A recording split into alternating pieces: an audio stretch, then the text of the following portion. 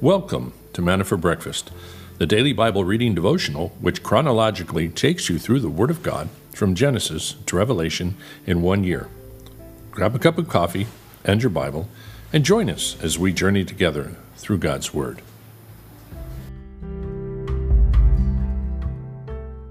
We'll get going this morning, so we'll go ahead and pray and get started. Father God, thank you for this morning and ask that you would guide us and bless us in this time that we have together with you. In Jesus' name, amen. So 1 Kings 14. By the way, thank you for your prayers for Renee and I. We made it safe last night, got in, we're in the house, and we're resting, and we'll be heading down to the memorial service down on Friday. Let's look at 1 Kings chapter 14. Ahijah prophesies against the king. At that time, Abijah, the son of Jeroboam, became sick. Jeroboam said to his wife, "Arise now and disguise yourself so that they will not know that you are the wife of Jeroboam, and go to Shiloh. Behold, Ahijah the prophet is there, who spoke concerning me that I would be king over this people. Take 10 loaves with you, some cakes, and a jar of honey, and go to him, and he will tell you what will happen to the boy." Jeroboam's wife did so and arose and went to Shiloh and came to the house of Ahijah. Now Ahijah could not see, for his eyes were dim because of his age. Now the Lord had said to Ahijah, "Behold, the wife of Jeroboam is coming to inquire of you concerning her son, for he is sick. You shall say thus and thus to her. For it shall be when she arrives that she will pretend to be another woman." When Ahijah heard the sound of her feet coming in the doorway, he said, "Come in, wife of Jeroboam. Why do you pretend to be another woman? For I am sent to you with a harsh message. Go and say to Jeroboam, thus says the Lord, the God of Israel, because I exalted you from among the people and made you leader of my people Israel, and tore the kingdom away from the house of David and gave it to you, yet you have not been like my servant David, who kept my commandments and followed me with all his heart, to do only that which was right in my sight. For you also have done more evil than all who were before you, and have gone and made for yourself other gods and molten images to provoke me to anger, and have cast me behind your back. Therefore, behold, I am bringing calamity on the house of Jeroboam. I will cut off from Jeroboam every male person, both bond and free in Israel, and I will make a clean sweep of the house of Jeroboam, as one sweeps away dung until it is all gone. Anyone belonging to Jeroboam who dies in the city, the dogs will eat, and he who dies in the field, the birds of heaven will eat, for the Lord has spoken it. Now you arise, go to your house. When your feet enter the city, the child will die.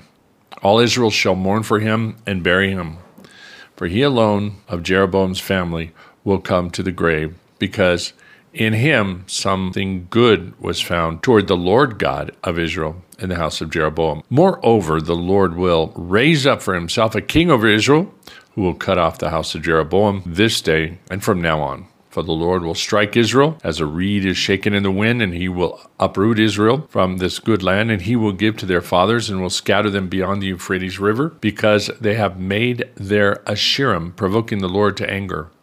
He will give up Israel on account of the sins of Jeroboam, which he committed, and with which he made Israel to sin. Then Jeroboam's wife arose and departed and came to Tisra. As she was entering the threshold of the house, the child died. All Israel buried him and mourned for him, according to the word of the Lord, which he spoke through the servant Ahijah the prophet. Now the rest of the acts of Jeroboam, how he made war and how he reigned, behold, are they not written in the book of the Chronicles of the kings of Israel? The time that Jeroboam reigned was 22 years, and he slept with his fathers, and Nadab, his son, reigned in his place. Verse 21. Now Rehoboam, the son of Solomon, reigned in Judah. Rehoboam was 41 years old when he became king, and he reigned 17 years in Jerusalem, the city which the Lord had chosen from all the tribes of Israel, put his name there. And his mother's name was Naamah, the Ammonitess. Judah did evil in the sight of the Lord, and they provoked him to jealousy more than all their fathers had done, the sins which they committed. And they too built for themselves high places and sacred pillars and Asherim on every high hill and beneath every luxuriant tree. There were also male cult prostitutes in the land, and they did according to all the abominations of the nations which the Lord dispossessed before the sons of Israel. Now it happened in the 5th year of King Rehoboam that Shishak, the king of Egypt, came up against Jerusalem. And he took away the treasures of the house of the Lord and the treasures of the king's house, and he took everything, even taking all the shields of gold which Solomon had made. So King Rehoboam made shields of bronze in their place, committed them to the care of the commanders of the guard who guarded the doorway of the king's house. Then it happened, as often as the king entered the house of the Lord, that the guards would carry them and would bring them back into the guard's room. Now the rest of the acts of Rehoboam, all that he did, are they not written in the book of Chronicles of the kings of Judah? There was war between Rehoboam and Jeroboam continually. And Rehoboam slept with his fathers and was buried with his fathers in the city of David, and his mother's name was Naamah the Ammonitess. And Abijam, his son, became king in his place. Chapter 15. Now in the 18th year of the king, Jeroboam the son of Nebat, Abijam became king over Judah. He reigned 3 years in Jerusalem, and his mother's name was Maacah, the daughter of Absalom. And he walked in all the sins of his father, which he had committed before him. And his heart was not wholly devoted to the Lord his God, like the heart of his father David. But for David's sake, the Lord his God gave him a lamp in Jerusalem to raise up his son after him and to establish Jerusalem, because David did what was right in the sight of the Lord and had not turned aside from anything that he commanded him all the days of his life, except in the case of Uriah the Hittite. And there was war between Rehoboam and Jeroboam all the days of his life. Now the rest of the acts of Abijam and all that he did, are they not written in the book of Chronicles and the kings of Judah? And there was war between Abijam and Jeroboam.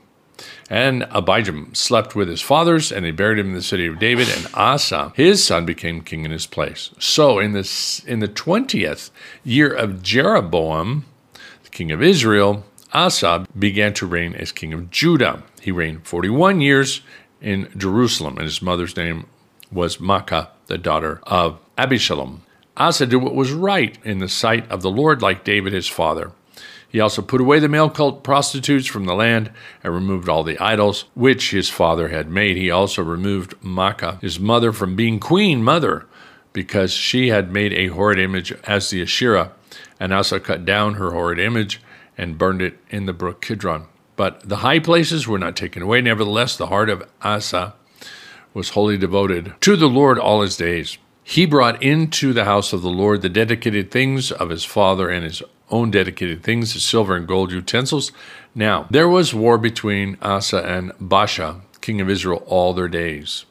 Baasha, the king of Israel, went up against Judah and fortified Ramah in order to prevent anyone from going out or coming in to Asa, king of Judah. Then Asa took all the silver and the gold which were left in the treasuries of the house of the Lord and the treasuries of the king's house, and delivered them into the hand of his servants. And King Asa sent them to Benhadad, the son of Tibrimam, the son of Hezion, the king of Aram, who lived in Damascus, saying, Let there be a treaty between you and me, as between my father and your father. Behold, I have sent you a present of silver and gold.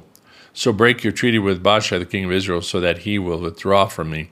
So Benhadad listened to King Asa and sent his commanders and his armies against the cities of Israel, and conquered Ijon, Dan, Abel, Beth, Maacah, and all the Chinroth, besides all the land of Naphtali. Then, when Baasha heard of it, he ceased fortifying Ramah and remained in Tisra. And King Asa made a proclamation to all Judah, none was exempt, that they carried away the stones of Ramah and its timbers, with which Baasha was built, and King Asa built them in Gibeah and Benjamin and Mizpah.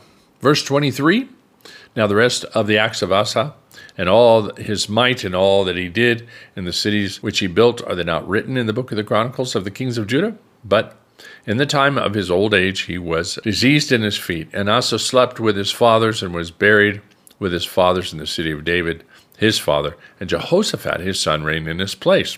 25. Now, Nadab, the son of Jeroboam, became king over Israel in the 2nd year of Asa, the king of Judah, and he reigned over Israel 2 years. He did evil in the sight of the Lord, and walked in the way of his father, and in his sin which he had made Israel sin. And Baasha, the son of Ahijah, of the house of Issachar, conspired against him, and Baasha struck him down at Gibbethon, which belonged to the Philistines, while Nadab and all Israel were laying siege to Gibbethon. Now Baasha killed him in the 3rd year of Asa, king of Judah, and reigned in his place. It came about as soon as he was king, he struck down all the household of Jeroboam. He did not leave Jeroboam any persons alive until he had destroyed them, according to the word of the Lord, which he spoke by his servant Ahijah the Shilonite, because the sins of Jeroboam which he sinned, and which he had made Israel sin, because of the provocation with which he provoked the Lord God of Israel to anger. Now the rest of the acts of Nadab, and all that he did, are they not written in the book of Chronicles in the kings of Israel? 32. And there was war between Asa and Baasha and the king of Israel all their days. In the 3rd year of Asa, the king of Judah, Baasha, the king of Ahijah, became king over all Israel and at Tisra, and reigned 24 years. He did evil in the sight of the Lord, and walked in the way of Jeroboam, and in the sin of which he made Israel sin. So we have many kings and many wars and many complications, and too numerous to go into detail, but the overriding issue was the sin of Jeroboam, the son of Nebat. Covered that extensively on Wednesday. He was the one said, "To your tents, O Israel, we're not going to follow you, Rehoboam." Rehoboam was the son of Solomon, and he should have reigned like Solomon in wisdom, being a servant to his people, but instead he did the opposite. He wanted the people to serve him. He wanted to play mini-God, and so Rehoboam leaves, although, as we see in 14, it was prophesied that he would leave and that he would take power. And so God was giving him an opportunity to be the righteous king, to have control of the majority of the tribes and reign like Solomon and David, but he chose not to. So therefore, when he slipped into idolatry and he sends his wife to find if their son will live or die, why he thought that Ahijah would give him a good report is kind of strange, because he knew he was the prophet of Yahweh. Instead, he gets the prophecy that he deserved, because you've turned away, your son's going to die, and your sons are you're going to lose the throne, and your sons will not reign. And this is when you jump ahead in 15, you find out this is what Baasha does. He goes in there, and he kills off all the remaining sons of Jeroboam. So all through the Old Testament, I was mentioning this on Wednesday, if you don't kind of get any of the other kings' names in the north memorized or understand them, that's understandable. But Jeroboam, son of Nebat, is one of the guys that you see mentioned over and over and over and over. Everybody's their sin, their reign is all compared to him because of his wickedness. And then we find out that these other kings did just as bad. And of course they were saying, you did, just as bad or worse. And so God, he holds his people accountable, holds us accountable to how we walk before him. And we see this through the Old Testament in a big way. It doesn't matter if they're kings or not. See, he still judges them because they're supposed to be servants of him. Yahweh was to be the king, and they were to be his ministry and service under him. All right, Acts chapter 12. Now about that time, Herod the king laid hands on some who belonged to the church in order to mistreat them. And he had James, the brother of John, put to death with a sword. And when he saw that it pleased the Jews, he proceeded to arrest Peter also. Now it was during the days of unleavened bread. And when he had seized him, he put him in the prison, delivering him to 4 squads of soldiers to guard him, intending after the Passover to bring him out before the people. So Peter was kept in prison, but prayer for him was being made fervently by the church of God. On the very night when Herod was about to bring him forward, Peter was sleeping between 2 soldiers, bound with 2 chains, and guards in front of the door were watching over the prison. Now behold, an angel of the Lord suddenly appeared in the light, and a light shone in the cell. And he struck Peter's side and woke him up, saying, "Get up, quickly." And his chains fell off his hands. And the angel said to him, "Gird yourself and put on your sandals." And he did so. And he said to him, "Wrap your cloak around you and follow me." So he went out and continued to follow. And he did not know what was being done by the angel. And he didn't know that what was being done by the angel was real, but thought he was seeing a vision. When they had passed the first and second guard, and they came to the iron gate that leads into the city, which opened for them by itself, And they went out and went along the street, and immediately the angel departed from him. When Peter came to himself, he said, "Now I know for sure that the Lord has sent forth his angel and rescued me from the hand of Herod and from all that the Jewish people were expecting." And when he realized this, he sent to the house of Mary and the mother of John, who was also called Mark, where many were gathered together and were praying.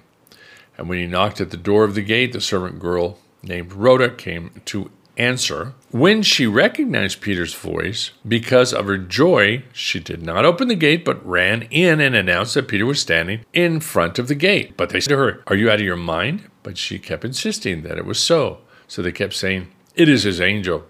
But Peter continued knocking, and when they had opened the door, they saw him and were amazed. But motioning to them with his hands to be silent, he described to them how the Lord had led him out of the prison. And he said, "Report these things to James and the brethren." Then he left and went to another place. And when day came, there was no small disturbance among the soldiers as to what could have happened to Peter.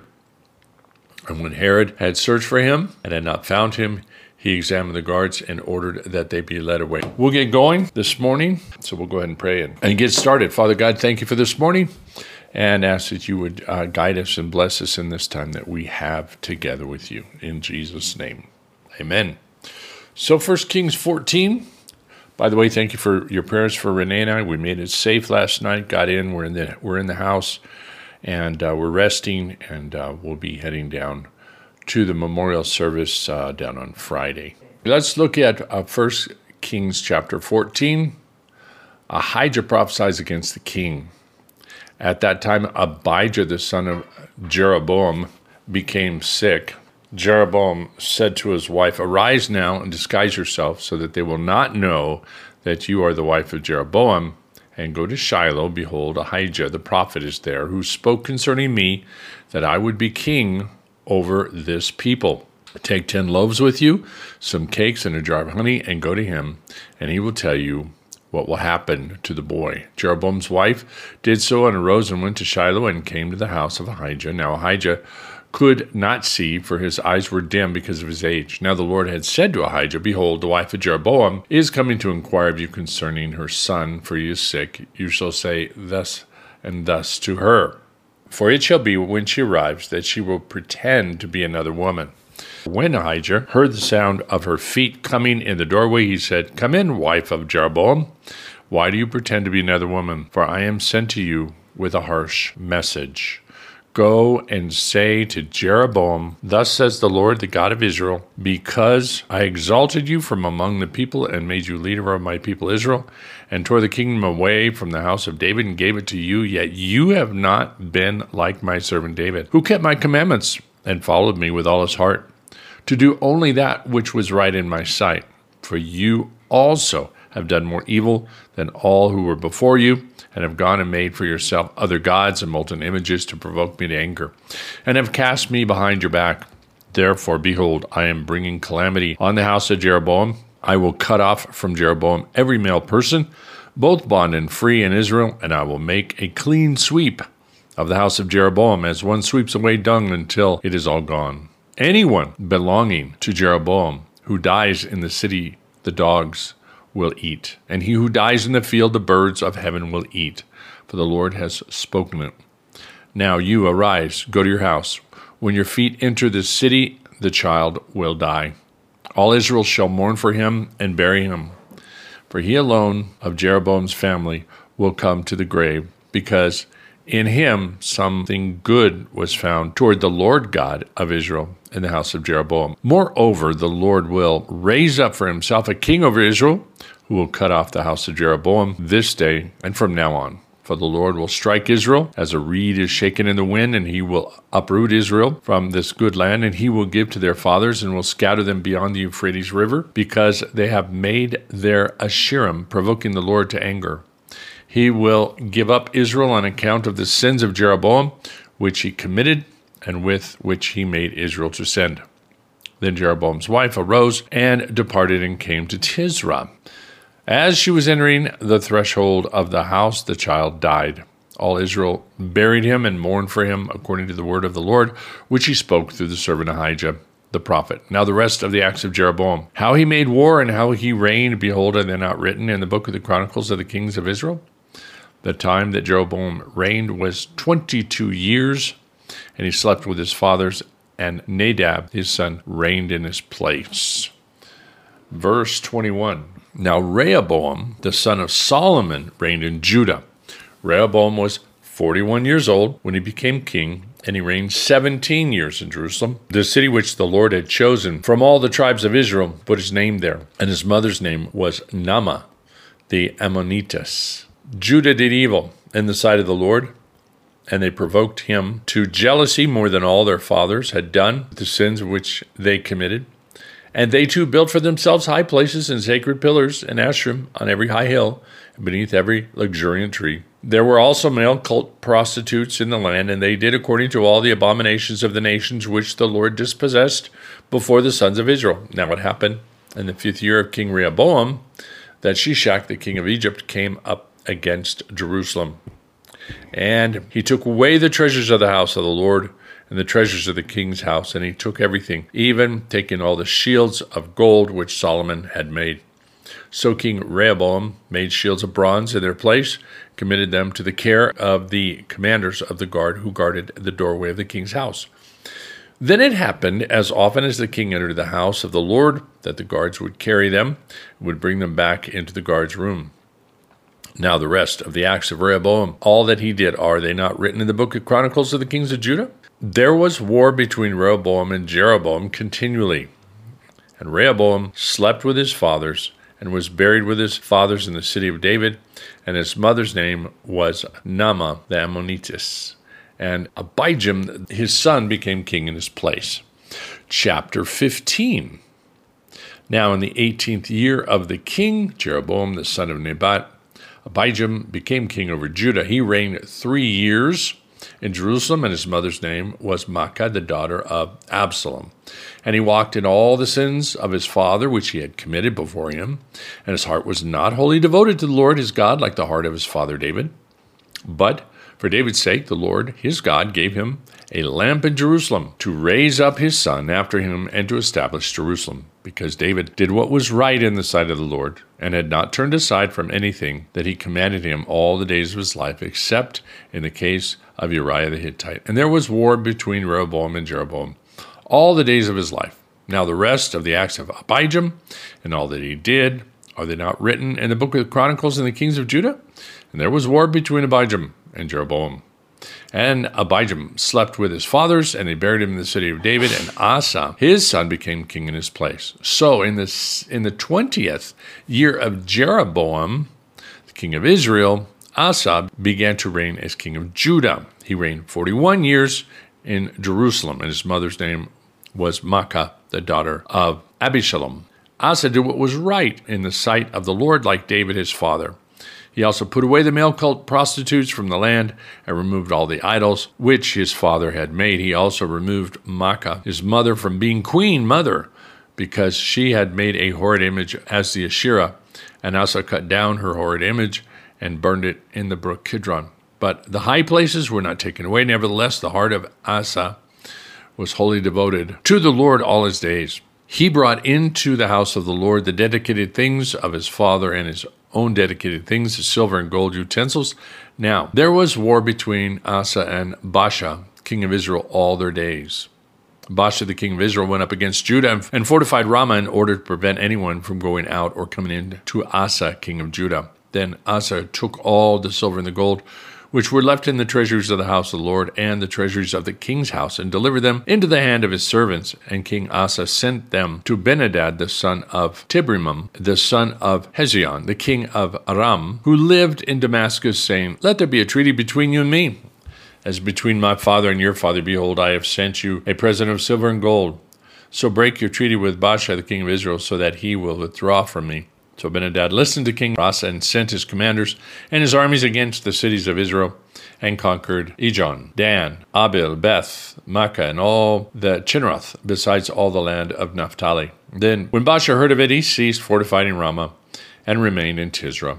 And King Asa made a proclamation to all Judah, none was exempt, that they carried away the stones of Ramah and its timbers, with which Baasha was built, and King Asa built them in Gibeah and Benjamin and Mizpah. Verse 23, now the rest of the acts of Asa, and all his might and all that he did in the cities which he built, are they not written in the book of the Chronicles of the kings of Judah? But in the time of his old age he was diseased in his feet, and Asa slept with his fathers and was buried with his fathers in the city of David, his father, and Jehoshaphat his son reigned in his place. 25.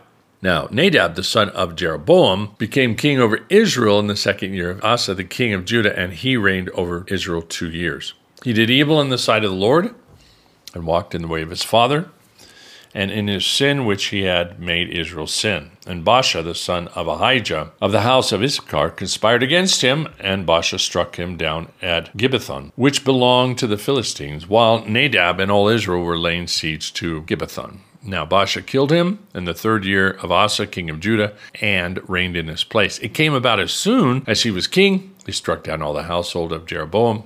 He did not leave Jeroboam any persons alive until he had destroyed them, according to the word of the Lord, which he spoke by his servant Ahijah the Shilonite, because the sins of Jeroboam which he sinned, and which he had made Israel sin, because of the provocation with which he provoked the Lord God of Israel to anger. Now the rest of the acts of Nadab, and all that he did, are they not written in the book of Chronicles in the kings of Israel? 32. And there was war between Asa and Baasha and the king of Israel all their days. In the 3rd year of Asa the king of Judah, Baasha the king of Ahijah became king over all Israel and at Tisra, and reigned 24 years. He did evil in the sight of the Lord, and walked in the way of Jeroboam, and in the sin of which he made Israel sin.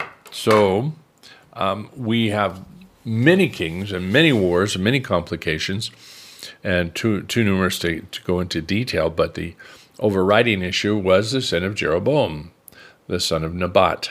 Covered that extensively on Wednesday. He was the one said, to your tents, O Israel, we're not going to follow you, Rehoboam. Rehoboam was the son of Solomon, and he should have reigned like Solomon in wisdom, being a servant to his people, but instead he did the opposite. He wanted the people to serve him. He wanted to play mini-God.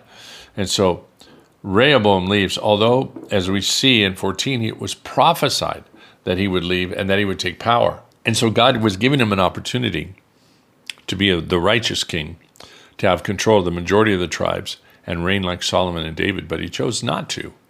So therefore, when he slipped into idolatry and he sends his wife to find if their son will live or die, why he thought that Ahijah would give him a good report is kind of strange, because he knew he was the prophet of Yahweh. Instead, he gets the prophecy that he deserved, because you've turned away, your son's going to die, and your sons are going you're going to lose the throne, and your sons will not reign. And this is when you jump ahead in 15, you find out this is what Baasha does. He goes in there, and he kills off all the remaining sons of Jeroboam. So all through the Old Testament, I was mentioning this on Wednesday, if you don't kind of get any of the other kings' names in the north memorized or understand them, that's understandable. But Jeroboam, son of Nebat, is one of the guys that you see mentioned over and over and over and over. Everybody's their sin, their reign is all compared to him because of his wickedness. And then we find out that these other kings did just as bad. And of course they were saying, you did, just as bad or worse. And so God, he holds his people accountable, holds us accountable to how we walk before him. And we see this through the Old Testament in a big way. It doesn't matter if they're kings or not. See, he still judges them because they're supposed to be servants of him. Yahweh was to be the king, and they were to be his ministry and service under him. All right, Acts chapter 12. Now about that time, Herod the king laid hands on some who belonged to the church in order to mistreat them. And he had James, the brother of John, put to death with a sword.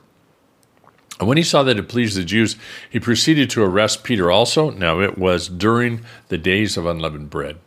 And when he had seized him, he put him in the prison, delivering him to 4 squads of soldiers to guard him, intending after the Passover to bring him out before the people.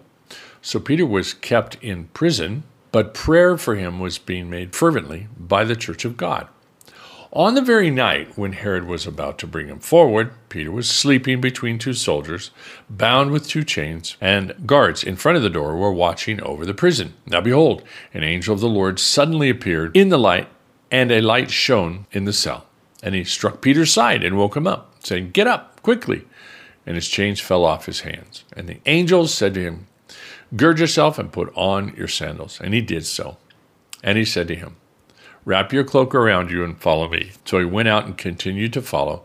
And he didn't know that what was being done by the angel was real, but thought he was seeing a vision. When they had passed the first and second guard, and they came to the iron gate that leads into the city, which opened for them by itself, and they went out and went along the street, and immediately the angel departed from him. When Peter came to himself, he said, "Now I know for sure that the Lord has sent forth his angel and rescued me from the hand of Herod and from all that the Jewish people were expecting." And when he realized this, he sent to the house of Mary and the mother of John, who was also called Mark, where many were gathered together and were praying. And when he knocked at the door of the gate, the servant girl named Rhoda came to answer. When she recognized Peter's voice, because of her joy, she did not open the gate, but ran in and announced that Peter was standing in front of the gate. But they said to her, "Are you out of your mind?" But she kept insisting that it was so. So they kept saying, "It is his angel." But Peter continued knocking, and when they had opened the door, they saw him and were amazed. But motioning to them with his hands to be silent, he described to them how the Lord had led him out of the prison. And he said, "Report these things to James and the brethren." Then he left and went to another place. And when day came, there was no small disturbance among the soldiers as to what could have happened to Peter. And when Herod had searched for him and had not found him, he examined the guards and ordered that they be led away to execution. Then he went down from Judah to Caesarea and was spending time there. Now he was very angry with the people in Tyre and Sidon, and with one accord they came to him, and having won over Blastus the king's chamberlain, they were asking for peace because their country was fed by the king's country. On an appointed day, Herod, having put on his royal apparel, took his seat on the rostrum and began delivering his address to them. The people kept crying out, "The voice of a God and not a man." And immediately an angel of the Lord struck him because he did not give God the glory. And he was eaten by worms and died. But the word of the Lord continued to grow and to be multiplied. And Barnabas and Saul returned from Jerusalem when they had fulfilled their mission, taking along with them John, who was also called Mark. So we kind of skip over some of Paul's missionary journeys there. He had been in Antioch, and there he spent a year or two-ish developing a school of ministry, teaching people what the Old Testament really taught about Jesus. And in that time where he's doing that, as Paul is increasing, you could say Peter is decreasing. He's just taken another path. He's becoming really an example of a suffering servant like Jesus was. He's thrown in prison over and over again, but God miraculously delivers him. We have this, kind of hilarious story of Rhoda forgetting him at the door and leaving him and going in with an excitement. It must have been an amazing thing to see. But Peter, you cannot chain this. A real servant of God cannot be bound in the human sense. Paul, interestingly enough, was bound, and the angels did not come in to deliver him. God has his own sovereign way of how he's going to minister and how he's going to work. Peter, he needed to get him out to use him as an example that the church was not going to be stopped. The church could not be silenced. And Peter at that time was the voice of the church, so to speak. The Acts chapter 2 with the Jews. Then he goes with Cornelius, and he proclaims it to the Gentiles. So he is the representative voice of the church, and they're trying to silence him. But they find out time and time again they cannot. Now, Paul is going to go in prison and be chained and not get out of those chains. But because he is chained, guess what? He ministers to the Roman guards, and he writes the Gospels that we have. He writes the letters that we have in the New Testament. God had him there for the purpose of spending some quality time writing. So again, we see that God does what he wants to do the way he wants to do it. So now, if you will jump over with me, we will look at Charles Spurgeon and look at what he has to say. We are looking at Psalm 48:14. He will be our guide even unto death. We need a guide. Sometimes we would give all that we have to be told exactly what to do and where to turn. We are willing to do right, but we do not know which out of the two roads we are to follow. Oh, for a guide. The Lord our God condescends to serve us as guide. He knows the way and will pilot us along it till we reach our journey's end in peace. Surely we do not desire more infallible direction. Let us place ourselves absolutely under his guidance, and we shall never miss our way. Let us make him our God, and we shall find him our guide. If we follow his law, we shall not miss the right road of life, provided we first learn to lean upon him in every step of the way. Our comfort is that as he is our God forever and ever, he will never cease to be with us as our guide, even unto death. He will lead us, and then we shall dwell with him earnestly and go no more out forever. This promise of divine guidance involves lifelong security, salvation at once, guidance unto our last hour, and then endless blessedness. Should not each one seek this in youth, rejoice in it in middle life, and repose it in old age? This day let us look up for guidance before we trust ourselves out of doors. That's a great thought. Father, we thank you for the steadfastness of your love and your stability for us and guiding us, and your ability, God, to guide us. And we know that your Holy Spirit has been given to us as that guide to show us the right way to turn. But we need to be sure-footed in our walk with you, to have it established, not wavering. Because when we waver and go back and forth, God, you tend to wait for us to come under your full lordship before you start giving those solid directions. We need to have the relationship built and be able to hear your voice. So thank you for the direction that you are giving us and guiding us. I should continue to do that. Ask for you to continue to guide my mature friends, believers that have many difficult things going on that need a ton of guidance, God, and a lot of direction. We're thinking of the Scoogs, God, who are leaning upon you. Give them guidance and direction for how to deal with the state and these different agencies are dealing with, God, concerning their daughter, and anyone that has medical decisions that needs to decide, God, how the treatment should go or whether it should wait upon you. God, give them that wisdom, as well as people dealing with difficult situations in ministry, thinking of Esty and her pastor with the radio station and all the difficulties they have trying to keep a Christian radio station going, and they're dealing with kind of lawsuits and different things like that.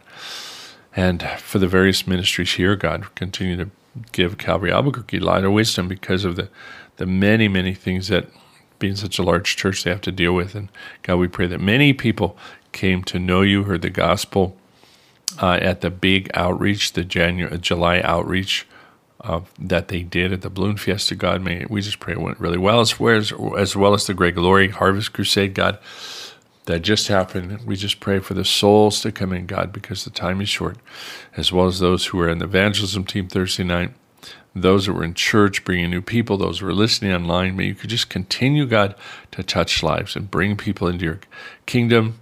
May you even use the memorial service going to touch more lives. Continue to use the life of Andrew to, as he was a witness for you, to continue that witness of family members and friends that will come that aren't saved, that will hear your word, God. So thank you for what you're doing as your blessing upon the church in Puerto Vallarta while we're gone, as you use all them to be, again, unified and be a blessing, God. And thank you for all the new people coming, the blessing they are to us, the families, and the fellowship that we gain from that. God, is such a beautiful thing. So thank you, God, again, for a beautiful and wonderful week that we have laid before us. And just we ask for that continual daily guidance in Jesus' name. Amen. That'll do it for this new version. Trying to figure out how it works while we're on the road, but hopefully it worked for you guys. Let me know, and we will see you again, hopefully at the same time tomorrow. God bless you all. Bye-bye. That I would be king over this people.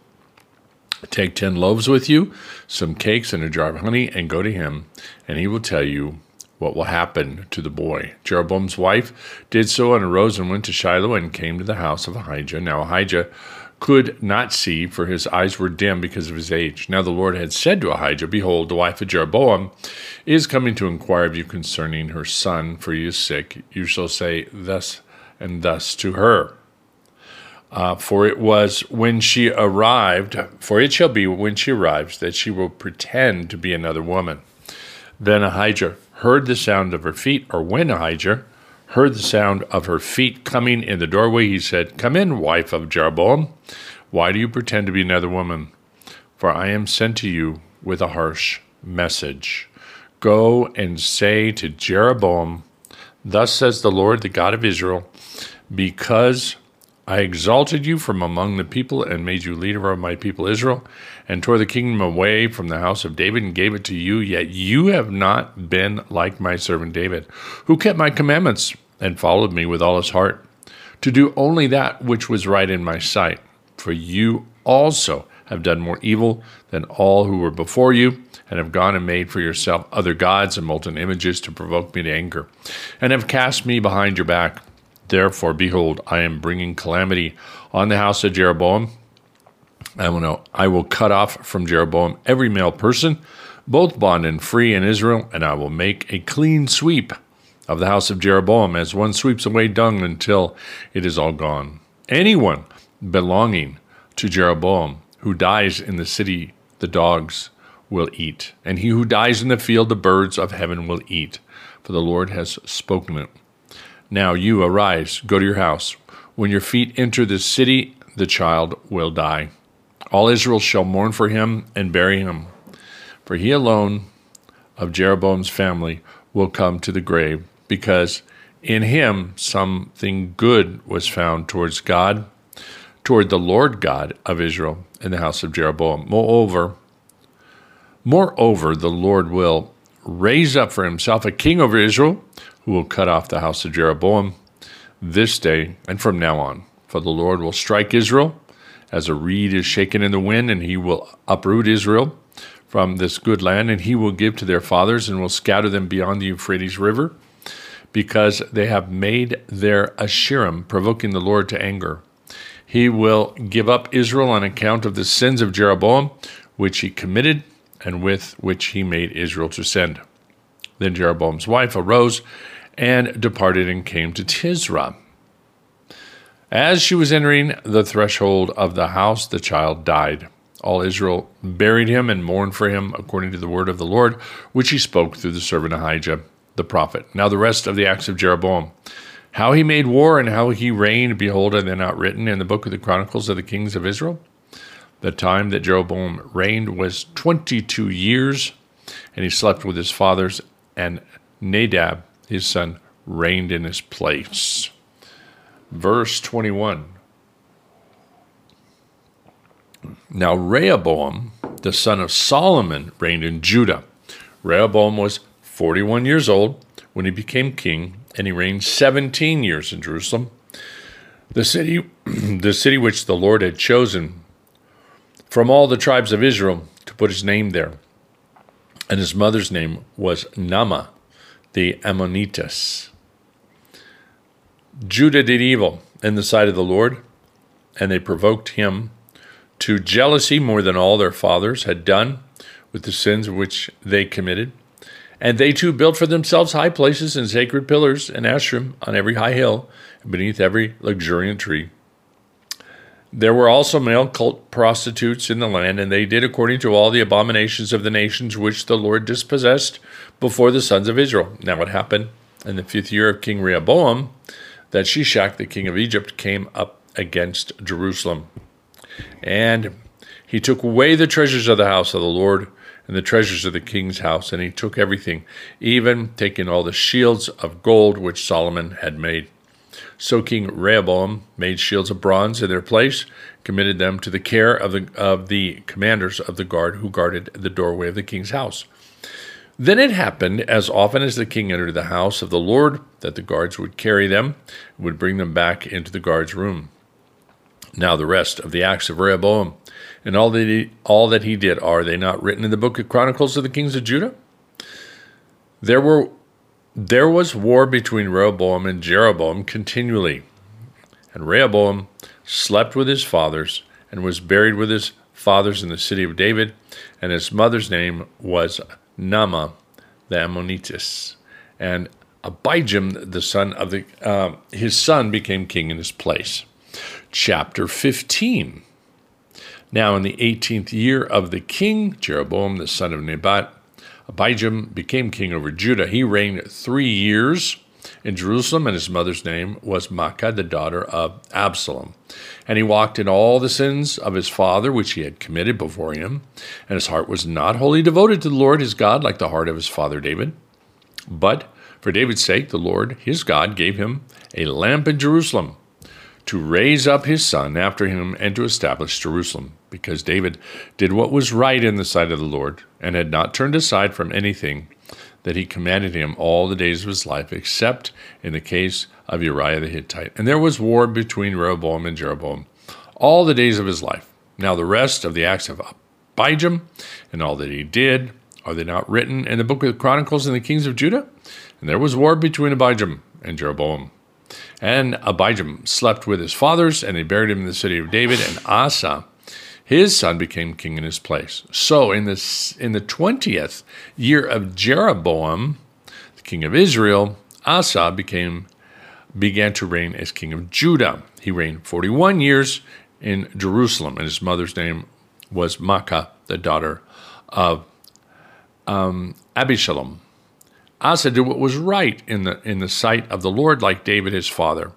He also put away the male cult prostitutes from the land and removed all the idols which his father had made. He also removed Maacah, his mother, from being queen mother, because she had made a horrid image as the Asherah, and Asa cut down her horrid image and burned it in the brook Kidron. But the high places were not taken away. Nevertheless, the heart of Asa was wholly devoted to the Lord all his days. He brought into the house of the Lord the dedicated things of his father and his own dedicated things, the silver and gold utensils. Now, there was war between Asa and Baasha, king of Israel, all their days. Baasha, the king of Israel, went up against Judah and fortified Ramah in order to prevent anyone from going out or coming in to Asa, king of Judah. Then Asa took all the silver and the gold which were left in the treasuries of the house of the Lord and the treasuries of the king's house, and delivered them into the hand of his servants. And King Asa sent them to Benhadad, the son of Tibrimam, the son of Hezion, the king of Aram, who lived in Damascus, saying, "Let there be a treaty between you and me, as between my father and your father. Behold, I have sent you a present of silver and gold. So break your treaty with Baasha, the king of Israel, so that he will withdraw from me." So Benhadad listened to King Asa, and sent his commanders and his armies against the cities of Israel, and conquered Ijon, Dan, Abel, Beth, Maacah, and all the Chinroth, besides all the land of Naphtali. Then when Baasha heard of it, he ceased fortifying Ramah, and remained in Tisra. And King Asa made a proclamation to all Judah, none was exempt, that they carried away the stones of Ramah and its timbers, with which Baasha was built. And King Asa built them in Gibeah and Benjamin and Mizpah. Verse 23, now the rest of the acts of Asa, and all his might, and all that he did in the cities which he built, are they not written in the book of the Chronicles of the kings of Judah? But in the time of his old age he was diseased in his feet. And Asa slept with his fathers, and was buried with his fathers in the city of David, his father. And Jehoshaphat, his son, reigned in his place. 25. Now Nadab, the son of Jeroboam, became king over Israel in the 2nd year of Asa, the king of Judah, and he reigned over Israel 2 years. He did evil in the sight of the Lord, and walked in the way of his father, and in his sin which he had made Israel sin. And Baasha, the son of Ahijah, of the house of Issachar, conspired against him, and Baasha struck him down at Gibbethon, which belonged to the Philistines, while Nadab and all Israel were laying siege to Gibbethon. Now Baasha killed him in the 3rd year of Asa, king of Judah, and reigned in his place. It came about as soon as he was king, he struck down all the household of Jeroboam. He did not leave Jeroboam any persons alive until he had destroyed them, according to the word of the Lord, which he spoke by his servant Ahijah the Shilonite.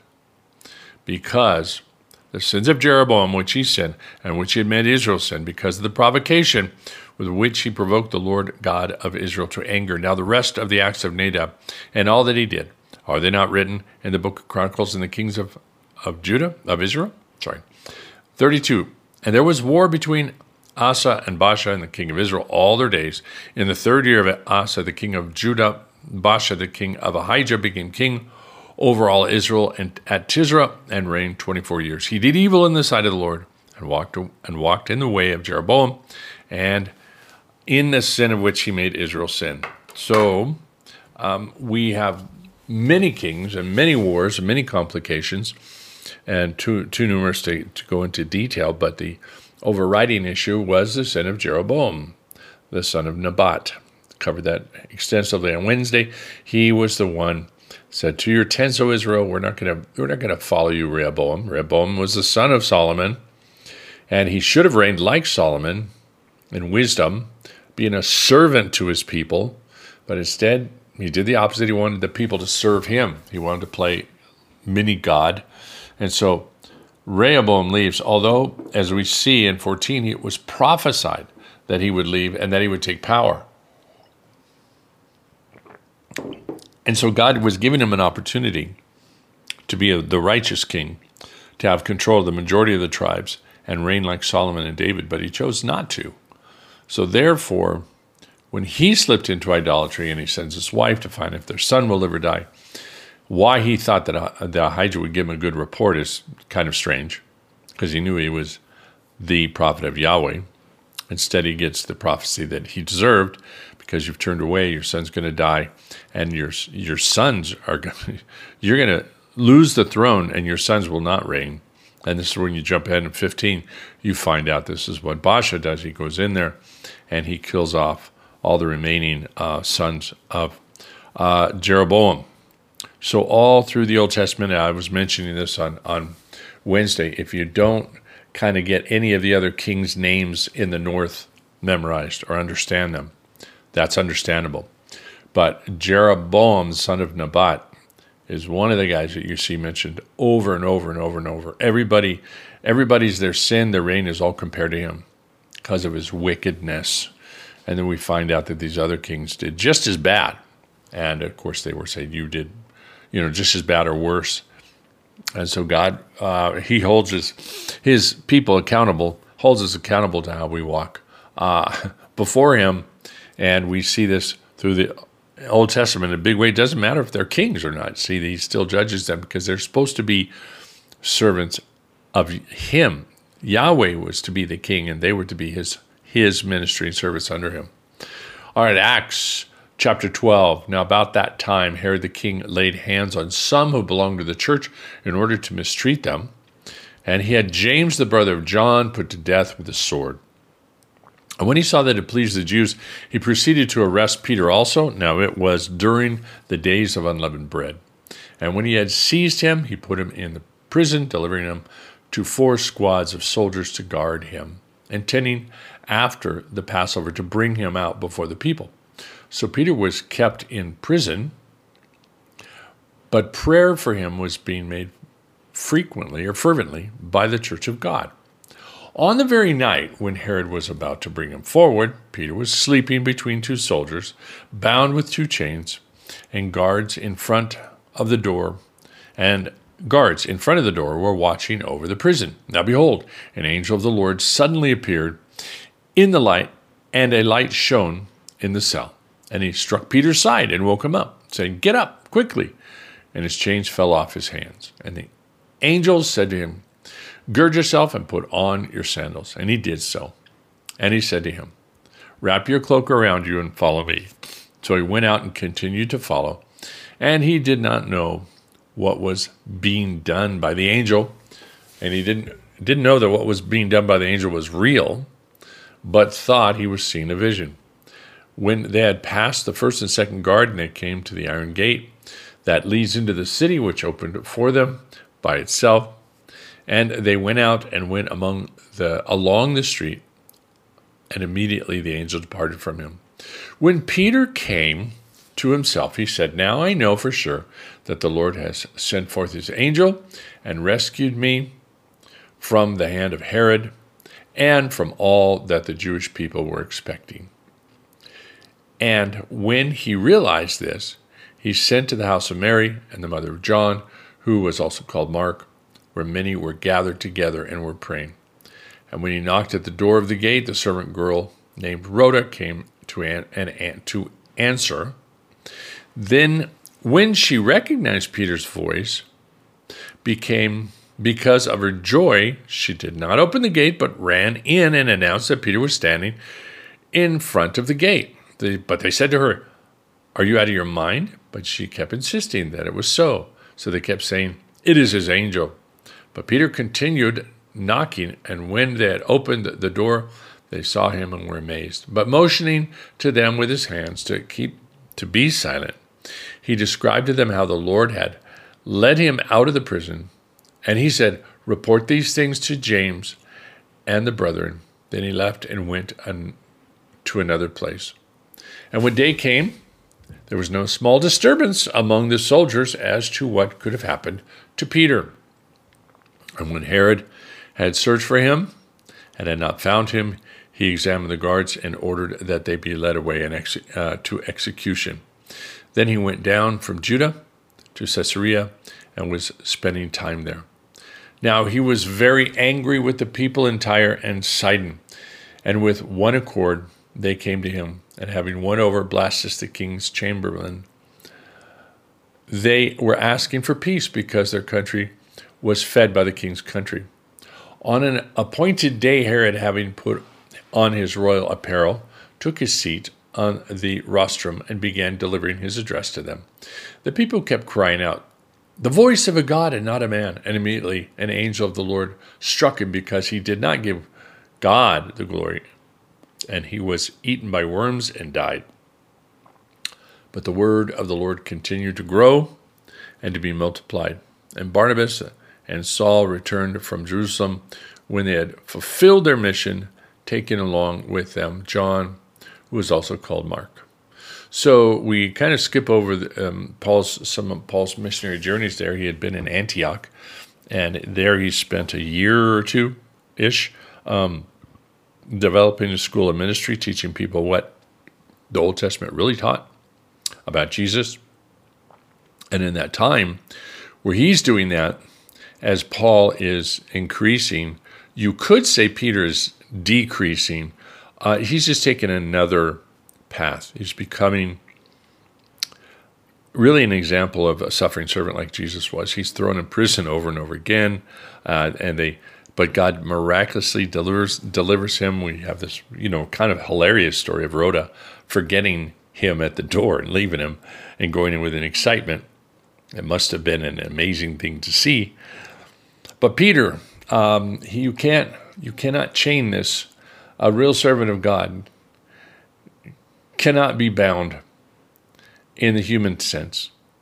Paul, interestingly enough, was bound, and the angels did not come in to deliver him. God has his own sovereign way of how he's going to minister and how he's going to work.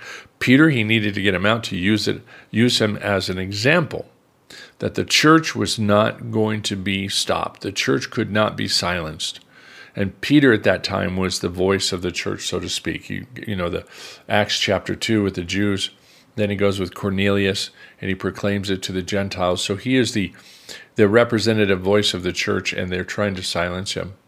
But they find out time and time again they cannot. Now, Paul is going to go in prison and be chained and not get out of those chains. But because he is chained, guess what? He ministers to the Roman guards, and he writes the Gospels that we have. He writes the letters that we have in the New Testament. God had him there for the purpose of spending some quality time writing.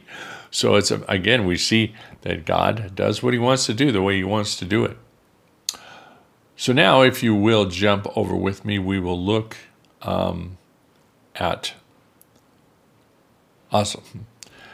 Charles Spurgeon. I almost said Oswald Chambers. We haven't read him in a while. And look what he has to say. We are looking at Psalm 48:14. He will be our guide even unto death. We need a guide. Sometimes we would give all that we have to be told exactly what to do and where to turn.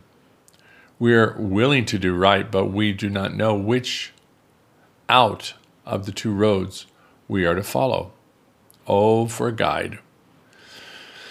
The Lord our God condescends to serve us as guide. He knows the way and will pilot us along it till we reach our journey's end in peace. Surely we do not desire more infallible direction. Let us place ourselves absolutely under his guidance, and we shall never miss our way. Let us make him our God, and we shall find him our guide. If we follow his law, we shall not miss the right road of life, provided we first learn to lean upon him in every step of the way. Our comfort is that as he is our God forever and ever, he will never cease to be with us as our guide, even unto death. He will lead us, and then we shall dwell with him earnestly and go no more out forever. This promise of divine guidance involves lifelong security, salvation at once, guidance unto our last hour, and then endless blessedness. Should not each one seek this in youth, rejoice in it in middle life, and repose it in old age? This day, let us look up for guidance before we trust ourselves out of doors. That's a great thought. Father, we thank you for the steadfastness of your love and your stability for us and guiding us, and your ability, God, to guide us. And we know that your Holy Spirit has been given to us as that guide to show us the right way to turn. But we need to be sure-footed in our walk with you, to have it established, not wavering. Because when we waver and go back and forth, God, you tend to wait for us to come under your full lordship before you start giving those solid directions. We need to have the relationship built and be able to hear your voice. So thank you for the direction that you are giving us and guiding us. I should continue to do that. I ask for you to continue to guide my mature friends, believers that have many difficult things going on that need a ton of guidance, God, and a lot of direction. We're thinking of the Scoogs, God, who are leaning upon you. Give them guidance and direction for how to deal with the state and these different agencies are dealing with, God, concerning their daughter, and anyone that has medical decisions that needs to decide, God, how the treatment should go or whether it should wait upon you. God, give them that wisdom, as well as people dealing with difficult situations in ministry, thinking of Esty and her pastor with the radio station and all the difficulties they have trying to keep a Christian radio station going, and they're dealing with kind of lawsuits and different things like that. And for the various ministries here, God, continue to give Calvary Albuquerque a lot of wisdom because of the many, many things that being such a large church they have to deal with. And God, we pray that many people came to know you, heard the gospel at the big outreach, the July outreach that they did at the Balloon Fiesta. God, we just pray it went really well, as well as the Great Glory Harvest Crusade, God, that just happened. We just pray for the souls to come in, God, because the time is short, as well as those who were in the evangelism team Thursday night, those that were in church, bringing new people, those who were listening online. May you could just continue, God, to touch lives and bring people into your kingdom. May you even use the memorial service going to touch more lives. Continue to use the life of Andrew to, as he was a witness for you, to continue that witness of family members and friends that will come that aren't saved, that will hear your word, God. So thank you for what you're doing as your blessing upon the church in Port Vallarta while we're gone, as you use them, all of them to be, again, unified and be a blessing, God. And thank you for all the new people coming, the blessing they are to us, the families, and the fellowship that we gain from that. God, is such a beautiful thing. So thank you, God, again, for a beautiful and wonderful week that we have laid before us. And just we ask for that continual daily guidance in Jesus' name. Amen. That'll do it for this new version on trying to figure out how it works while we're on the road, but hopefully it worked for you guys. Let me know, and we will see you again, hopefully at the same time tomorrow. God bless you all. Bye-bye. To execution. Then he went down from Judah to Caesarea and was spending time there. Now he was very angry with the people in Tyre and Sidon, and with one accord they came to him, and having won over Blastus the king's chamberlain, they were asking for peace because their country was fed by the king's country. On an appointed day, Herod, having put on his royal apparel, took his seat on the rostrum and began delivering his address to them. The people kept crying out, "The voice of a God and not a man." And immediately an angel of the Lord struck him because he did not give God the glory, and he was eaten by worms and died. But the word of the Lord continued to grow and to be multiplied. And Barnabas and Saul returned from Jerusalem when they had fulfilled their mission, taking along with them John, who was also called Mark. So we kind of skip over some of Paul's missionary journeys there. He had been in Antioch, and there he spent a year or two-ish developing a school of ministry, teaching people what the Old Testament really taught about Jesus. And in that time where he's doing that, as Paul is increasing, you could say Peter is decreasing. He's just taken another path. He's becoming really an example of a suffering servant like Jesus was. He's thrown in prison over and over again, but God miraculously delivers him. We have this, kind of hilarious story of Rhoda forgetting him at the door and leaving him and going in with an excitement. It must have been an amazing thing to see. But Peter, you cannot chain this. A real servant of God cannot be bound in the human sense. Paul, interestingly enough, was bound, and the angels did not come in to deliver him. God has his own sovereign way of how he's going to minister and how he's going to work. Peter, he needed to get him out to use him as an example that the church was not going to be stopped. The church could not be silenced. And Peter at that time was the voice of the church, so to speak. The Acts chapter 2 with the Jews. Then he goes with Cornelius and he proclaims it to the Gentiles. So he is the representative voice of the church, and they're trying to silence him. But they find out time and time again they cannot. Now, Paul is going to go in prison and be chained and not get out of those chains. But because he is chained, guess what? He ministers to the Roman guards, and he writes the Gospels that we have. He writes the letters that we have in the New Testament. God had him there for the purpose of spending some quality time writing. So again, we see that God does what he wants to do the way he wants to do it. So now, if you will jump over with me, we will look at Charles Spurgeon. I almost said Oswald Chambers. We haven't read him in a while. And look what he has to say. We are looking at Psalm 48:14. He will be our guide even unto death.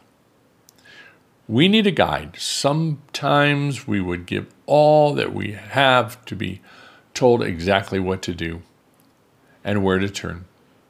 We are willing to do right, but we do not know which out of the two roads we are to follow. Oh, for a guide. The Lord our God condescends to serve us as guide. He knows the way and will pilot us along it till we reach our journey's end in peace. Surely we do not desire more infallible direction. Let us place ourselves absolutely under his guidance, and we shall never miss our way. Let us make him our God, and we shall find him our guide. If we follow his law, we shall not miss the right road of life, provided we first learn to lean upon him in every step of the way. Our comfort is that as he is our God forever and ever, he will never cease to be with us as our guide, even unto death. He will lead us, and then we shall dwell with him earnestly and go no more out forever.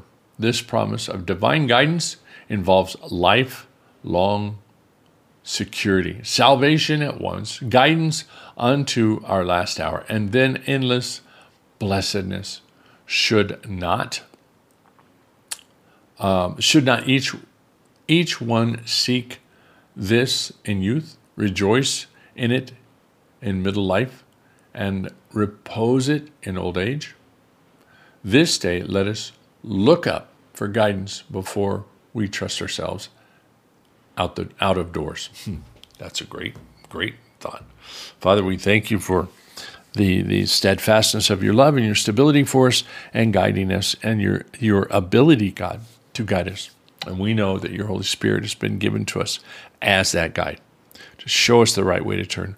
But we need to be sure-footed in our walk with you, to have it established, not wavering. Because when we waver and go back and forth, God, you tend to wait for us to come under your full lordship before you start giving those solid directions. We need to have the relationship built and be able to hear your voice. So thank you for the direction that you are giving us and guiding us. I should continue to do that. Ask for you to continue to guide my mature friends, believers that have many difficult things going on that need a ton of guidance, God, and a lot of direction. We're thinking of the Scoogs, God, who are leaning upon you. Give them guidance and direction for how to deal with the state and these different agencies are dealing with, God, concerning their daughter, and anyone that has medical decisions that needs to decide, God, how the treatment should go or whether it should wait upon you. God, give them that wisdom, as well as people dealing with difficult situations in ministry, thinking of Esty and her pastor with the radio station and all the difficulties they have, trying to keep a Christian radio station going, and they're dealing with kind of lawsuits and different things like that. And for the various ministries here, God, continue to give Calvary Albuquerque a lot of wisdom because of the many, many things that, being such a large church, they have to deal with. And God, we pray that many people came to know you, heard the gospel at the big outreach, the July outreach that they did at the Balloon Fiesta. God, we just pray it went really well, as well as the Great Glory Harvest Crusade, God, that just happened. We just pray for the souls to come in, God, because the time is short, as well as those who were in the evangelism team Thursday night, those that were in church, bringing new people, those who were listening online. May you could just continue, God, to touch lives and bring people into your kingdom. May you even use the memorial service going to touch more lives.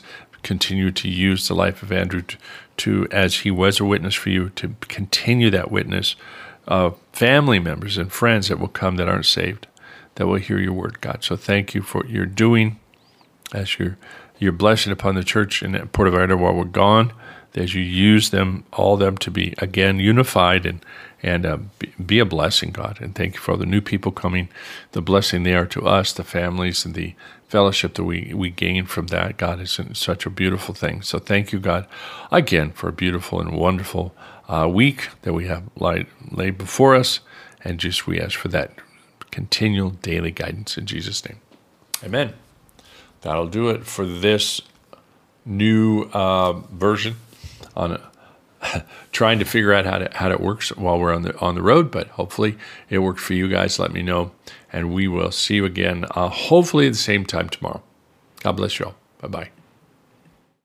and get started. Father God, thank you for this morning, and ask that you would guide us and bless us in this time that we have together with you. In Jesus' name, amen. So 1 Kings 14.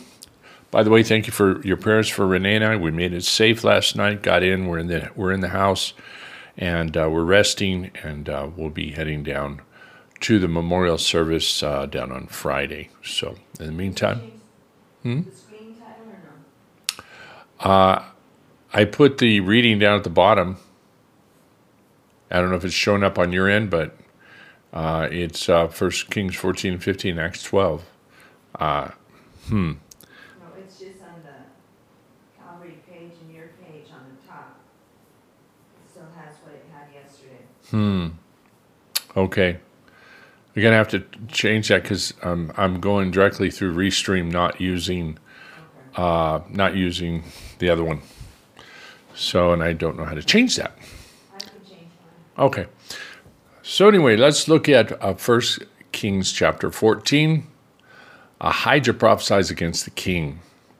At that time, Abijah, the son of Jeroboam, became sick. Jeroboam said to his wife, "Arise now and disguise yourself so that they will not know that you are the wife of Jeroboam, and go to Shiloh. Behold, Ahijah the prophet is there, who spoke concerning me that I would be king over this people. Take 10 loaves with you, some cakes, and a jar of honey, and go to him, and he will tell you what will happen to the boy." Jeroboam's wife did so, and arose and went to Shiloh and came to the house of Ahijah. Now Ahijah could not see, for his eyes were dim because of his age. Now the Lord had said to Ahijah, "Behold, the wife of Jeroboam is coming to inquire of you concerning her son, for he is sick. You shall say thus and thus to her. For it shall be when she arrives that she will pretend to be another woman." Then Ahijah heard the sound of her feet, or when Ahijah heard the sound of her feet coming in the doorway, he said, "Come in, wife of Jeroboam. Why do you pretend to be another woman? For I am sent to you with a harsh message. Go and say to Jeroboam, thus says the Lord, the God of Israel, because I exalted you from among the people and made you leader of my people Israel, and tore the kingdom away from the house of David and gave it to you, yet you have not been like my servant David, who kept my commandments and followed me with all his heart, to do only that which was right in my sight. For you also have done more evil than all who were before you, and have gone and made for yourself other gods and molten images to provoke me to anger, and have cast me behind your back. Therefore, behold, I am bringing calamity on the house of Jeroboam. I will cut off from Jeroboam every male person, both bond and free in Israel, and I will make a clean sweep of the house of Jeroboam, as one sweeps away dung until it is all gone. Anyone belonging to Jeroboam who dies in the city, the dogs will eat, and he who dies in the field, the birds of heaven will eat, for the Lord has spoken it. Now you arise, go to your house. When your feet enter the city, the child will die. All Israel shall mourn for him and bury him, for he alone of Jeroboam's family will come to the grave, because in him something good was found towards God, toward the Lord God of Israel in the house of Jeroboam. Moreover, the Lord will raise up for himself a king over Israel, who will cut off the house of Jeroboam this day and from now on. For the Lord will strike Israel as a reed is shaken in the wind, and he will uproot Israel from this good land, and he will give to their fathers, and will scatter them beyond the Euphrates River, because they have made their Asherim, provoking the Lord to anger. He will give up Israel on account of the sins of Jeroboam, which he committed, and with which he made Israel to sin. Then Jeroboam's wife arose and departed and came to Tisra. As she was entering the threshold of the house, the child died. All Israel buried him and mourned for him, according to the word of the Lord, which he spoke through the servant Ahijah the prophet. Now the rest of the acts of Jeroboam, how he made war and how he reigned, behold, are they not written in the book of the Chronicles of the kings of Israel?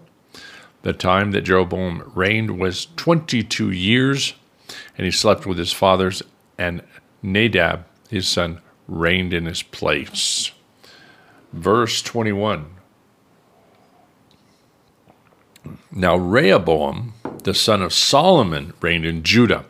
Rehoboam was 41 years old when he became king, and he reigned 17 years in Jerusalem, the city which the Lord had chosen from all the tribes of Israel to put his name there. And his mother's name was Naamah, the Ammonitess. Judah did evil in the sight of the Lord, and they provoked him to jealousy more than all their fathers had done with the sins which they committed. And they too built for themselves high places and sacred pillars and Asherim on every high hill and beneath every luxuriant tree. There were also male cult prostitutes in the land, and they did according to all the abominations of the nations which the Lord dispossessed before the sons of Israel. Now it happened in the 5th year of King Rehoboam that Shishak, the king of Egypt, came up against Jerusalem. And he took away the treasures of the house of the Lord and the treasures of the king's house, and he took everything, even taking all the shields of gold which Solomon had made.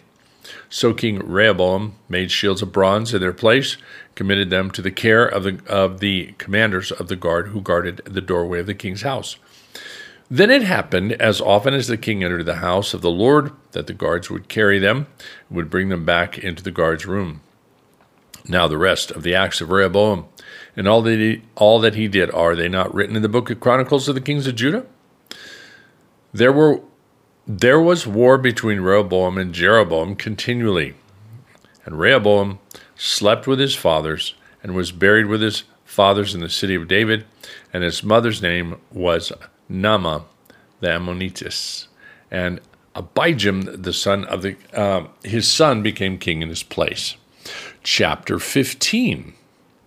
Now in the 18th year of the king, Jeroboam, the son of Nebat, Abijam became king over Judah. He reigned 3 years in Jerusalem, and his mother's name was Maacah, the daughter of Absalom. And he walked in all the sins of his father, which he had committed before him, and his heart was not wholly devoted to the Lord his God, like the heart of his father David.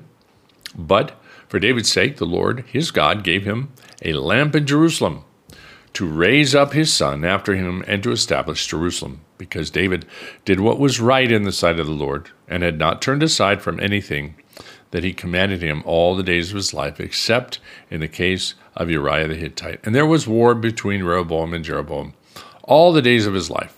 Now the rest of the acts of Abijam and all that he did, are they not written in the book of Chronicles and the kings of Judah? And there was war between Abijam and Jeroboam. And Abijam slept with his fathers, and they buried him in the city of David, and Asa, his son, became king in his place. So in the 20th year of Jeroboam, the king of Israel, Asa began to reign as king of Judah. He reigned 41 years in Jerusalem, and his mother's name was Maacah, the daughter of Abishalom. Asa did what was right in the sight of the Lord, like David his father. He also put away the male cult prostitutes from the land and removed all the idols which his father had made. He also removed Maacah, his mother, from being queen mother, because she had made a horrid image as the Asherah, and Asa cut down her horrid image and burned it in the brook Kidron. But the high places were not taken away. Nevertheless, the heart of Asa was wholly devoted to the Lord all his days. He brought into the house of the Lord the dedicated things of his father and his own dedicated things, the silver and gold utensils. Now, there was war between Asa and Baasha, king of Israel, all their days. Baasha, the king of Israel, went up against Judah and fortified Ramah in order to prevent anyone from going out or coming in to Asa, king of Judah. Then Asa took all the silver and the gold which were left in the treasuries of the house of the Lord and the treasuries of the king's house, and delivered them into the hand of his servants. And King Asa sent them to Benhadad, the son of Tibrimam, the son of Hezion, the king of Aram, who lived in Damascus, saying, "Let there be a treaty between you and me, as between my father and your father. Behold, I have sent you a present of silver and gold. So break your treaty with Baasha, the king of Israel, so that he will withdraw from me." So Benhadad listened to King Asa, and sent his commanders and his armies against the cities of Israel, and conquered Ijon, Dan, Abel, Beth, Makkah, and all the Chinroth, besides all the land of Naphtali. Then when Baasha heard of it, he ceased fortifying Ramah and remained in Tisra. And King Asa made a proclamation to all Judah, none was exempt, that they carried away the stones of Ramah and its timbers, with which Baasha was built. And King Asa built them in Gibeah and Benjamin and Mizpah. Verse 23, now the rest of the acts of Asa, and all his might, and all that he did in the cities which he built, are they not written in the book of the Chronicles of the kings of Judah? But in the time of his old age he was diseased in his feet, and Asa slept with his fathers, and was buried with his fathers in the city of David, his father, and Jehoshaphat his son reigned in his place. 25. Now Nadab the son of Jeroboam became king over Israel in the second year of Asa the king of Judah, and he reigned over Israel 2 years. He did evil in the sight of the Lord, and walked in the way of his father, and in his sin which he had made Israel sin. And Baasha the son of Ahijah of the house of Issachar conspired against him, and Baasha struck him down at Gibbethon, which belonged to the Philistines, while Nadab and all Israel were laying siege to Gibbethon. Now Baasha killed him in the 3rd year of Asa, king of Judah, and reigned in his place. It came about as soon as he was king, he struck down all the household of Jeroboam. He did not leave Jeroboam any persons alive until he had destroyed them, according to the word of the Lord, which he spoke by his servant Ahijah the Shilonite. Because the sins of Jeroboam which he sinned, and which he had made Israel sin, because of the provocation with which he provoked the Lord God of Israel to anger. Now the rest of the acts of Nadab, and all that he did, are they not written in the book of Chronicles in the kings of Israel? 32. And there was war between Asa and Baasha and the king of Israel all their days. In the 3rd year of Asa, the king of Judah, Baasha, the king of Ahijah, became king over all Israel and at Tisra, and reigned 24 years. He did evil in the sight of the Lord, and walked in the way of Jeroboam, and in the sin of which he made Israel sin. So we have many kings and many wars and many complications, and too numerous to go into detail, but the overriding issue was the sin of Jeroboam, the son of Nebat. Covered that extensively on Wednesday. He was the one said, to your tents, O Israel, we're not going to follow you, Rehoboam. Rehoboam was the son of Solomon, and he should have reigned like Solomon in wisdom, being a servant to his people, but instead he did the opposite. He wanted the people to serve him. He wanted to play mini-God. And so Rehoboam leaves, although, as we see in 14, it was prophesied that he would leave and that he would take power. And so God was giving him an opportunity to be the righteous king, to have control of the majority of the tribes and reign like Solomon and David, but he chose not to. So therefore, when he slipped into idolatry and he sends his wife to find if their son will live or die, why he thought that Ahijah would give him a good report is kind of strange, because he knew he was the prophet of Yahweh.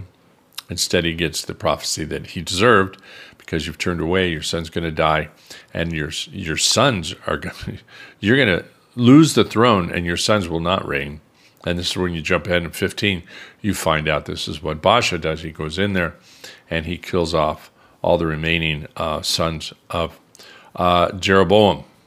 So all through the Old Testament, I was mentioning this on Wednesday, if you don't kind of get any of the other kings' names in the north memorized or understand them, that's understandable. But Jeroboam, son of Nebat, is one of the guys that you see mentioned over and over and over and over. Everybody's their sin, their reign is all compared to him because of his wickedness. And then we find out that these other kings did just as bad. And of course they were saying, you did, just as bad or worse. And so God, he holds his people accountable, holds us accountable to how we walk before him. And we see this through the Old Testament in a big way. It doesn't matter if they're kings or not. See, he still judges them because they're supposed to be servants of him. Yahweh was to be the king, and they were to be his his ministry and service under him. All right, Acts chapter 12. Now about that time, Herod the king laid hands on some who belonged to the church in order to mistreat them. And he had James, the brother of John, put to death with a sword.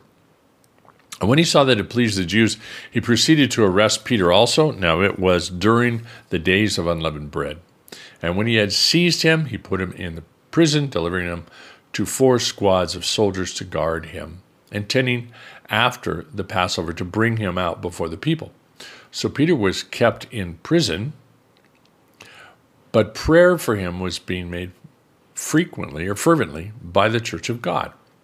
On the very night when Herod was about to bring him forward, Peter was sleeping between 2 soldiers, bound with 2 chains, and guards in front of the door were watching over the prison. Now behold, an angel of the Lord suddenly appeared in the light, and a light shone in the cell. And he struck Peter's side and woke him up, saying, "Get up, quickly." And his chains fell off his hands. And the angel said to him, "Gird yourself and put on your sandals." And he did so. And he said to him, "Wrap your cloak around you and follow me." So he went out and continued to follow. And he did not know what was being done by the angel. And he didn't know that what was being done by the angel was real, but thought he was seeing a vision. When they had passed the first and second guard, and they came to the iron gate that leads into the city, which opened for them by itself, and they went out and went along the street, and immediately the angel departed from him.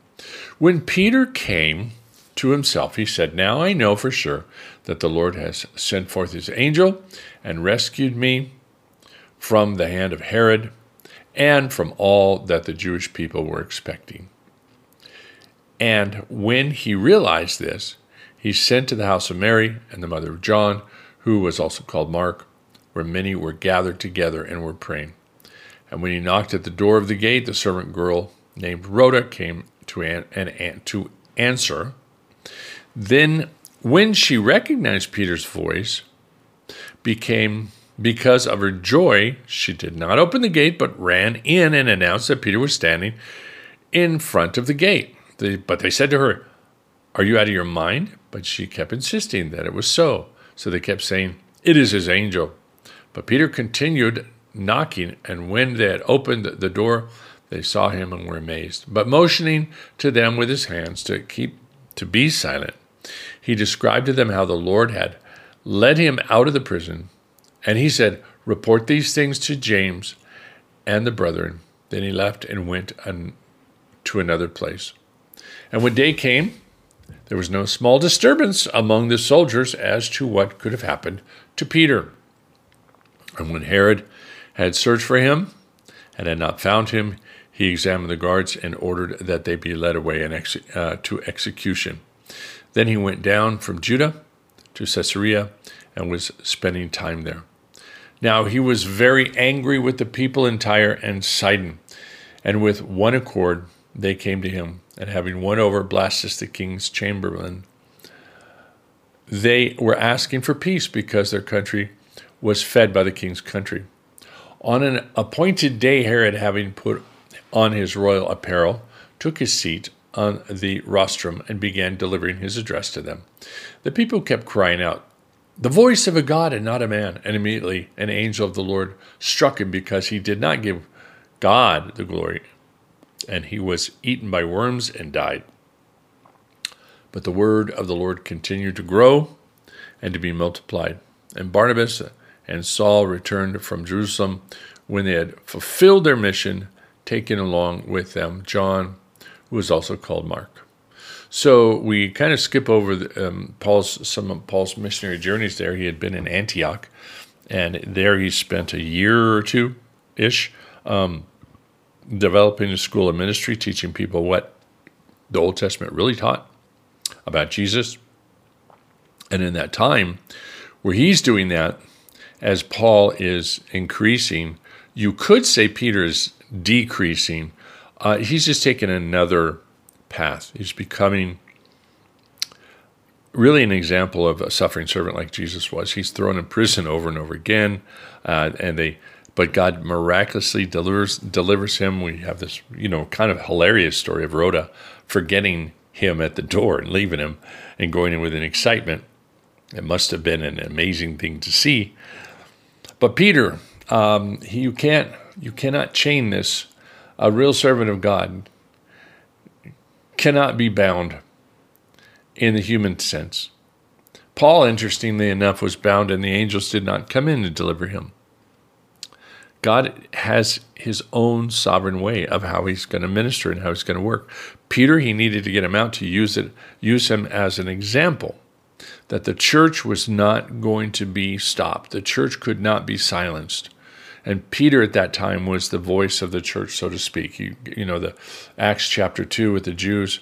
Then he goes with Cornelius and he proclaims it to the Gentiles. So he is the representative voice of the church, and they're trying to silence him. But they find out time and time again they cannot. Now, Paul is going to go in prison and be chained and not get out of those chains. But because he is chained, guess what? He ministers to the Roman guards, and he writes the Gospels that we have. He writes the letters that we have in the New Testament. God had him there for the purpose of spending some quality time writing. So again, we see that God does what he wants to do the way he wants to do it. So now, if you will jump over with me, we will look at Charles Spurgeon. I almost said Oswald Chambers. We haven't read him in a while. And look what he has to say. We are looking at Psalm 48:14. He will be our guide even unto death. We need a guide. Sometimes we would give all that we have to be told exactly what to do and where to turn. We are willing to do right, but we do not know which out of the two roads we are to follow. Oh, for a guide. The Lord our God condescends to serve us as guide. He knows the way and will pilot us along it till we reach our journey's end in peace. Surely we do not desire more infallible direction. Let us place ourselves absolutely under his guidance, and we shall never miss our way. Let us make him our God, and we shall find him our guide. If we follow his law, we shall not miss the right road of life, provided we first learn to lean upon him in every step of the way.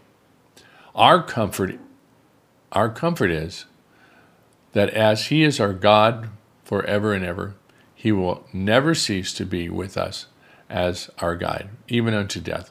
He will lead us, and then we shall dwell with him earnestly and go no more out forever. This promise of divine guidance involves lifelong security, salvation at once, guidance unto our last hour, and then endless blessedness. Should not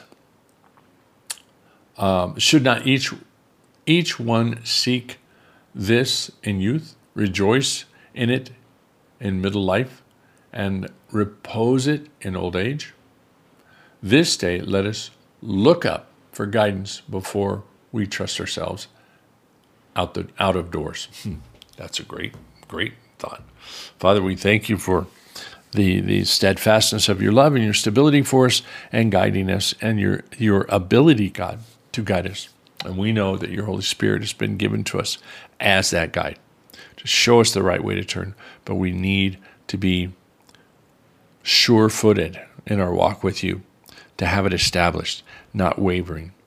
Because when we waver and go back and forth, God, you tend to wait for us to come into your full lordship before you start giving those solid directions. We need to have the relationship built and be able to hear your voice.